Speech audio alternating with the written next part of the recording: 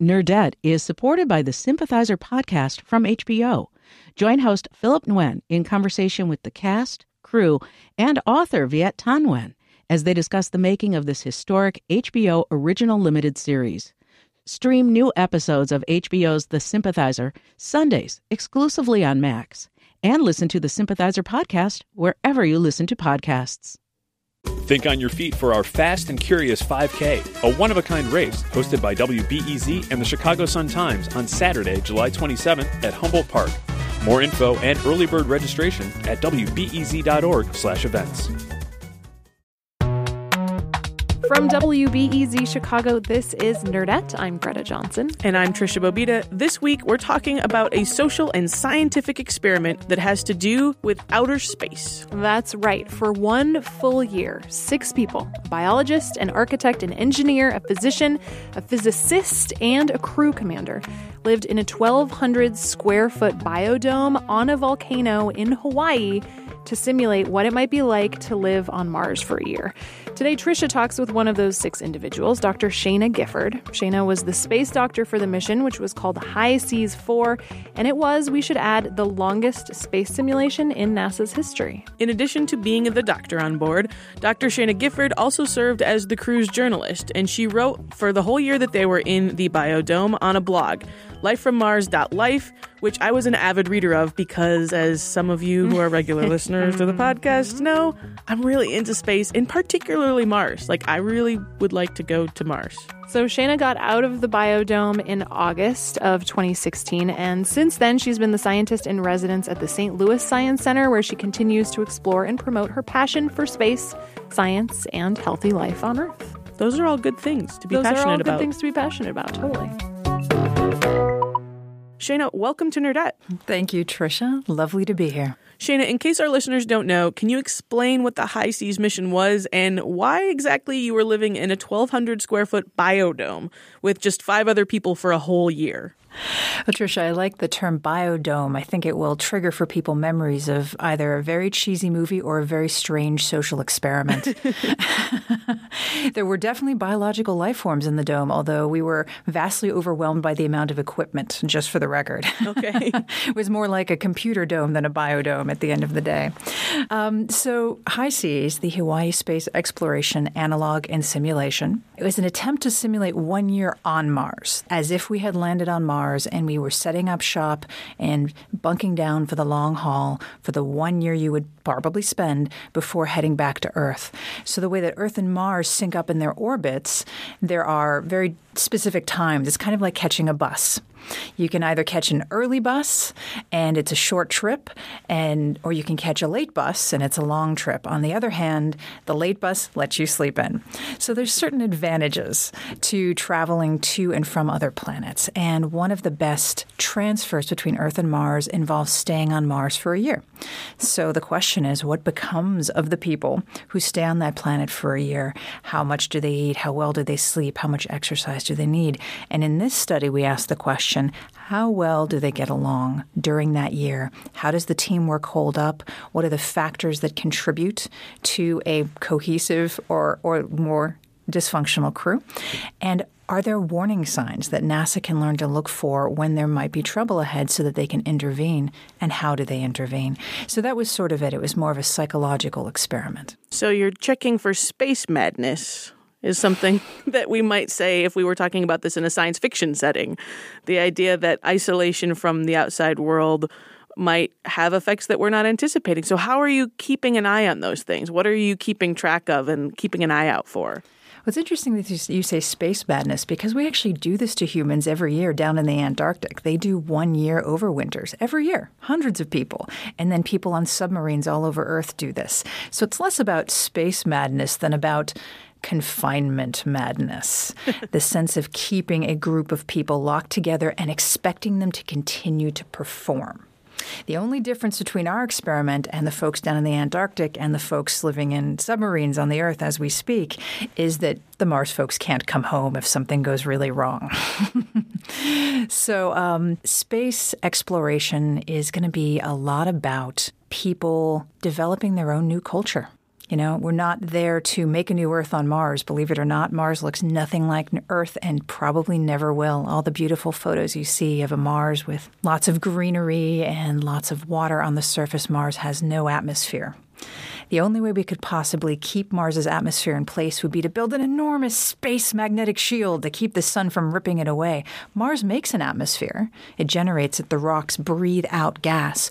But Mars doesn't have the kind of magnetic field that you need to keep an atmosphere the way that Earth does. Our magnetic field is one of our most precious natural resources. So unless we somehow protected the planet the way that, we have here on Earth and built a huge magnetic field, some kind of science fiction type thing, Mars will never be like Earth. So it's really actually about what happens when humans get the opportunity to build a whole new culture. Start fresh. What does it look like? How does it work? What do they need to make it succeed? How well did the group know each other before entering this experiment? That's a great question, Tricia. There are two answers to that. Some of us knew each other quite well. The chief engineer and I had been on a previous mission, the asteroid mission HERES-6 at Johnson Space Center, and the commander, the astrobiologist, and the chief scientific officer had all been on a mission at Mars Desert Research Station. So the three of them knew each other, and the two of us knew each other. The six of us had never worked together on a crew before. And then we met our space architect, Tristan, for the first time when we all went through a NOLS training course, National Outdoor Leadership Training Course, which is something the astronauts do as well. They ship you off on a hike through the Grand Tetons for a week, and at the end of that, if everyone is still alive, okay. Maybe we're good to go. It's a time for people to realize, this isn't always going to be easy. It's always going to be work. And sometimes that's going to be a lot of fun. And we're just going to have to embrace the challenges along with everything else. So, Shana, what was the biodome like inside? Can you describe the physical layout for us? So probably the easiest thing to actually imagine is the cargo space inside a big rig.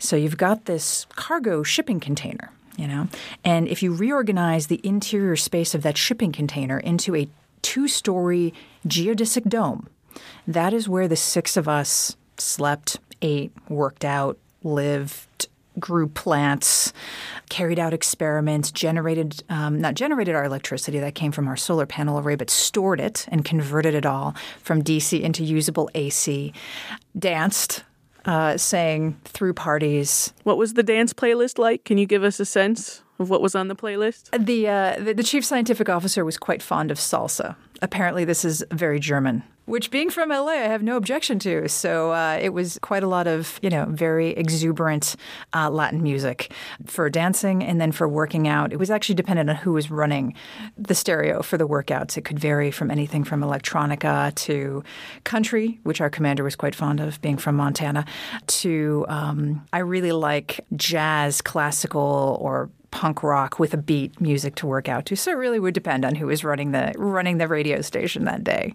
See, this is fascinating to me because even on a long road trip, and even with family or good friends, I feel like what music to listen to can often be a contentious conversation. I think we had bigger problems. There were 6 of us and 7 days of the week. Each of us cooked one day of the week, could choose music one day of the week. It's, and the 7th day of the week we could rest. So, you just have to share with the other boys and girls in space. Otherwise, it's not going to work out. I wonder how you saw the group become like a family. Was it like a TV sitcom ever? Did it feel more like a TV sitcom or the real world at various points, I guess? I think I'm going to punt and say door number 3, Tricia. It felt a bit more like Star Trek, the original Trek, than Next Gen or DS9. You know how on the original Trek, there's a constant dynamic of personalities between the commander, the chief medical officer, and the chief scientific officer. It is loving and antagonistic by turns, but always, always the mission comes first because we are out here to explore. That is pretty much exactly what it was like. To boldly go where no man has gone before.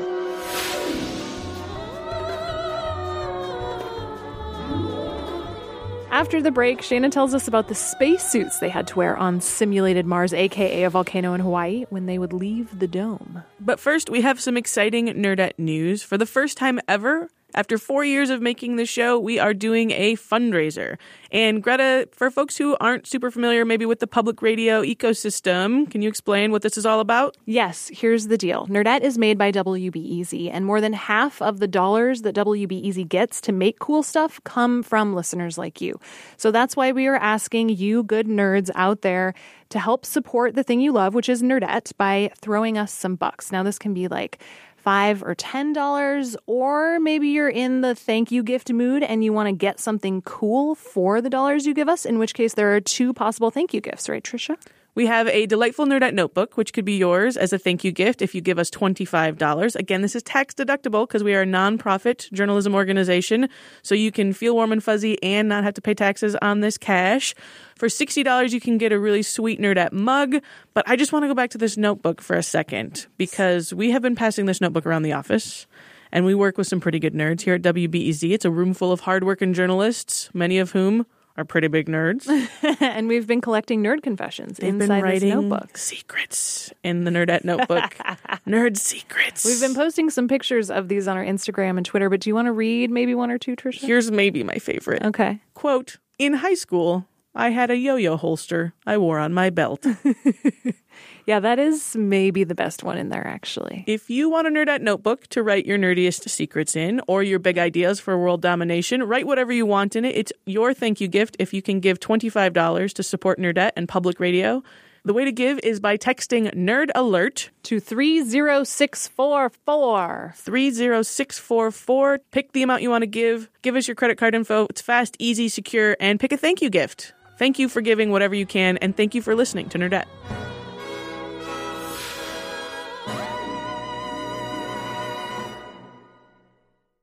Nerdette is supported by the Sympathizer podcast from HBO. Join host Philip Nguyen in conversation with the cast, crew, and author Viet Thanh Nguyen as they discuss the making of this historic HBO original limited series. Stream new episodes of HBO's The Sympathizer Sundays exclusively on Max, and listen to the Sympathizer podcast wherever you listen to podcasts. Think on your feet for our Fast and Curious 5K, a one-of-a-kind race hosted by WBEZ and the Chicago Sun-Times on Saturday, July 27th at Humboldt Park. More info and early bird registration at wbez.org/events.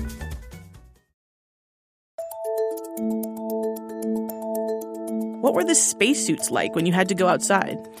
To leave the dome, you had to get in a suit, go into the airlock, and wait out a 5-minute decompression cycle. That was just a simulation. The suits were either hazmat suits or they were a specially designed Mars simulation suit, if you could fit in it. Not all the crew members could. It was rather small. So the hazmat suits are like the kind of thing you see people wear on TV or in a hospital. Full get-up with a giant view screen and big plastic crinkly limbs. And it was actually good for a couple things. It really did break your fall. So when you fell on the lava, you didn't completely get scratched up. Lava's very sharp. So it was good for that. It encumbered your movement and it limited your view. So in that sense, it was a good simulation suit. The other suit had an actual bowl. It had an actual giant loud fan, and you had an LCG, a liquid-cooled garment you wore under the suit. It was big. It was bulky. You couldn't really bend your knees very well. It was made to be more like a simulation suit. And then 3 of us, the space engineer, the crew architect, and myself got together and actually designed a third type of suit called the Z2, which NASA has on board. So NASA has designed or is working on a design for a suit for Mars. And we took that design and we actually modified it to be a simulated suit, and we're working on that now. So, Shayna, how did you end up on this mission? Why was this something that you wanted to do? It's a commitment. As you said, you're away from family for a year and all the creature comforts. Why do this? Why spend a year living among just 5 other people? Well, there's a lot of good reasons to do that. The commander actually wrote a great blog post, Why Everyone Should Live in a Dome for a Year. It just teaches you to appreciate everything you have on this planet. Lights that turn on when you want them to, water that can run when you want it to, the ability to call your friends and family and hear their voices in real time. All of those things that you just think of as something you can do at the drop of a hat become impossible on Mars and therefore become very precious. So it's good for you as a person. It gives you a sense of perspective and gratitude. That isn't why I did it, per se. I did it because we need to advance a lot if we're going to make it as an interplanetary species. There's a lot we need to learn, and mostly we need to learn what we need to learn. We need to learn what the questions are. So I did it as part of my duty, both to the human race and to science and to this country, which is part of an ongoing space effort. And I did it also because I always wanted to do it. I've wanted to go to space ever since I was a kid. And this is living the dream. So it's kind of a beautiful thing when you actually get to achieve the thing you always wanted. And you still have more than half a lifetime to go.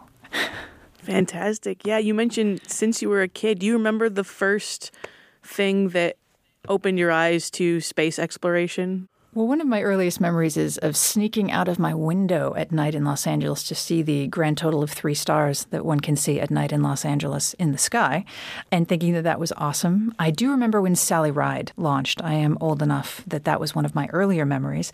It never actually occurred to me that women didn't go to space. I just always presumed they did. And later on it occurred to me, no, that was the beginning of it all. Right then, when I was a kid. One of my earliest memories is also of my father showing me the pictures from Viking 1 and 2, the landers, and him going, look, this is Mars. And I said, really? It looks like Utah. Yeah. And, Mars is not appetizing to look at. Mars is a barren wasteland to the best of our knowledge, and yet it is beautiful and enticing and intriguing and mysterious and challenging. And I do like the idea of humans being able to go. And that's why we have to do missions like this, so that we can one day go. If not me, then somebody else. Do you think pop culture can play a role in that, in actually getting humans to Mars? I'm thinking about the success of a film like The Martian. What role do those types of space movies or TV shows play in the journey you think we need to do scientifically? So what you're really asking me is, what is the relationship between mass media and human psychology? And there is an answer. Mass media in many ways sets the bar for what humans perceive of as possible, right? Yeah. So the first time that a man and a woman shared a bed on television, the first time there was a televised presidential debate, televising the walk on the moon, these things allow us to understand what's possible in life. So if you can visually see it, it actually allows you to wrap your brain around it as a possibility. And now to be more specific about your question, what Andy Weir did was show people how difficult it's going to be and why it's worth doing anyway. Certainly there are plenty of movies showing humans going to Mars, but they all seem like science fiction. This one seemed more like documentary. And I give all due credit to Andy and to Jim Green from NASA who helped make that movie, and of course to everybody who went into producing it and acting in it, is it made it personal. Personalizing the experience is an enormous part of making that accessible and desirable to people. And I think that's the role that media plays in human psychology. They make it possible and at a very minimum, and they make it personal at a very maximum, at the best that they can do. And they made it, I think, feel like it's going to take a community. Yeah. Space builds community. That's what it does. And that's the best that we are when we put everything else aside and work together on a mission. Is there anything from The Martian that stuck out to you, especially with the expertise and experience you have, as just being wrong or unrealistic? Well, I won't rag on it. Andy would be the first to admit that you don't flee dust storms in terror on Mars any more than you would flee someone walking up to you and going, that's not scary. A dust storm on Mars wouldn't even straighten a flag. And you see them coming, if not days, weeks away. Moving beyond that, if you were to walk out into a Martian dust storm, even though they're not terribly scary, you would be tethered to one another. One person would not blow away. Everyone could potentially, I guess, blow away if it were strong enough, but not one person. You wouldn't lose an individual. You'd all be clipped in. It was pretty funny. Fox Searchlight beamed us up the movie, just like they did to the International Space Station. So we watched it on Simulated Mars, kind of like a movie night. We all got popcorn, and at points when I think it was probably inappropriate, we would laugh. Like, newbie error, right after they come in from the EVA, the movie starts, or the scene where the crew is on Mars starts with the crew all on EVA in these very accommodating suits that fit them perfectly, and they can make fists and walk easily. It's quite enviable, and I hope we can make suits like that someday.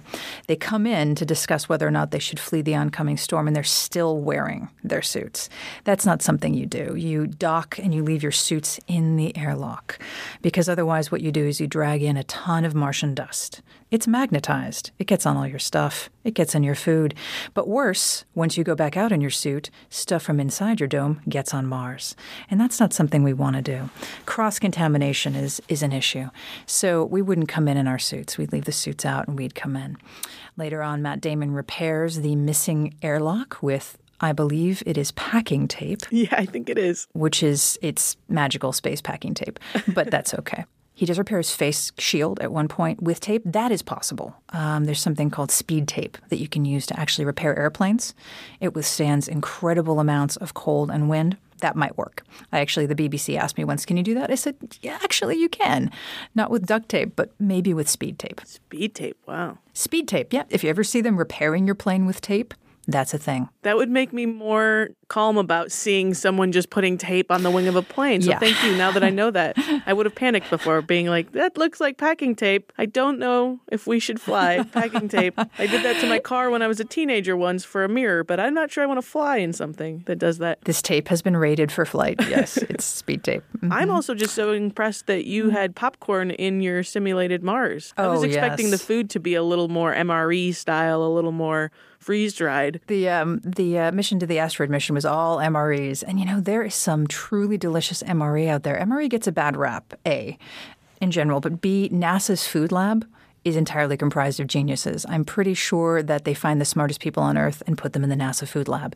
Because if you don't have well-fed people, you don't get science. No coffee, no science. No donut, no science. So the NASA equivalent of MREs, space food, is really good. Except the sweet and sour kale. I told them, and they took issue with it, but no, nobody likes the sweet and sour kale. Other than that, space food is pretty good. And the Europeans, just so you know, have their own menu. Béarnaise sauces and all these other things they send up with their astronauts. Heaven forbid they should have to eat Texan barbecue, which is shipped up with American astronauts. Or heaven forbid they should have to eat borscht, which is shipped up with the Russian astronauts. Each type of crew has their own type of food, and menus are suited to the individual. So you can listen to salsa and eat borscht. I like it. Well, we did not have MREs on high seas. We had too long a mission. We had tins of shelf-stable food by the gallon or by the kilogram. And we actually had to cook it. We had to make it palatable. It was just bags of freeze-dried broccoli and freeze-dried chicken and pre-cooked chunked turkey, which, if you work a little voodoo, can actually be formed into something that looks very much like a turkey. We discovered ways to make chicken nuggets out of freeze-dried chicken and flour and spices. It involves a lot of magic. Do you remember what the first trip to the grocery store was like after the year in the dome? No. I'm just wondering if that suddenly having so many more options would feel overwhelming to walk into a Whole Foods or a big grocery store after a year of very defined and structured choices to suddenly have everything. I know what you're asking. I know what you're asking, Trisha. The answer is I always feel like an alien walking into a grocery store. But no, I really don't. I know that I did, but I think it was all a blur. Because it's not just that I hadn't seen grocery stores. I hadn't seen stores or streets or cars or people and money. Money cannot be exchanged for goods and services on Mars. Right. There is no commerce on Mars as such. I mean, you might, trade a back massage for someone else doing your dishes, but there is no formal type of commerce. So there's so much going on in the world at any one time that the first few days out of confinement are, as anyone who has been to the Arctic or been on a long sea mission or been deployed at all can tell you, it's very overwhelming. You only remember a few things from it because it is such an overload. In just a minute, homework from Shayna Gifford. You're listening to Nerdette.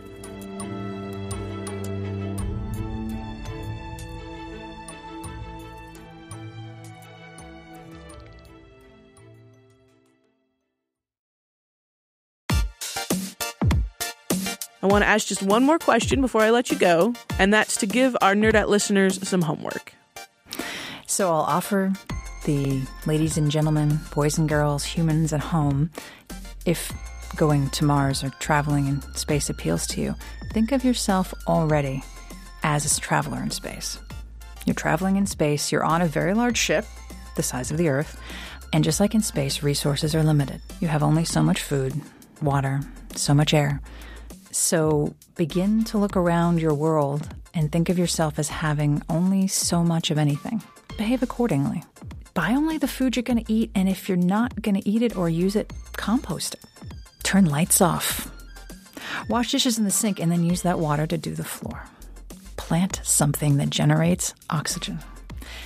And really choose when you buy things, when you purchase things, when you fill your life with stuff. Think of it as the thing you want with you on your ship. And if you don't want it with you on your ship, do you really want it? Fill your life with the people you want with you on your ship. And if you don't want them with you on your journey to the unknown, well, maybe choose other people. And most of all, decide who it is you most want to be in life and be that person. Be your boldest, most brilliant, most generous, most patient individual, because that's the kind of person that survives in space. Maybe not the academic genius, but the social genius, the one who looks past frustrations and finds a greater mission with the people in their lives. Those are the people who make it in space. So, if you want to be a space cadet, please start now.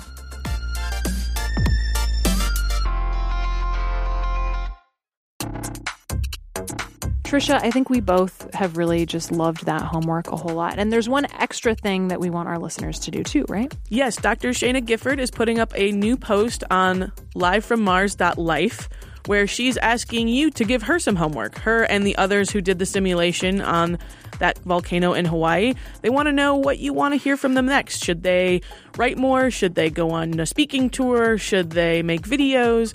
They want to keep sharing their scientific discoveries and experiments with you, but they want to know how you want to get your homework. So head over to livefrommars.life to interact with Dr. Shana Gifford some more, because I got to say, she's got great advice for all of us here, and I would like to keep hearing more from her. But tell her what you want to know. Do you think they would be open to a reality TV show? Oh, I mean, it sort of sounded like one, didn't it? Having to live in close quarters like that. Yeah, it was sort of like an MTV throwback. I would very happily watch that. But as she said, it was more like Star Trek.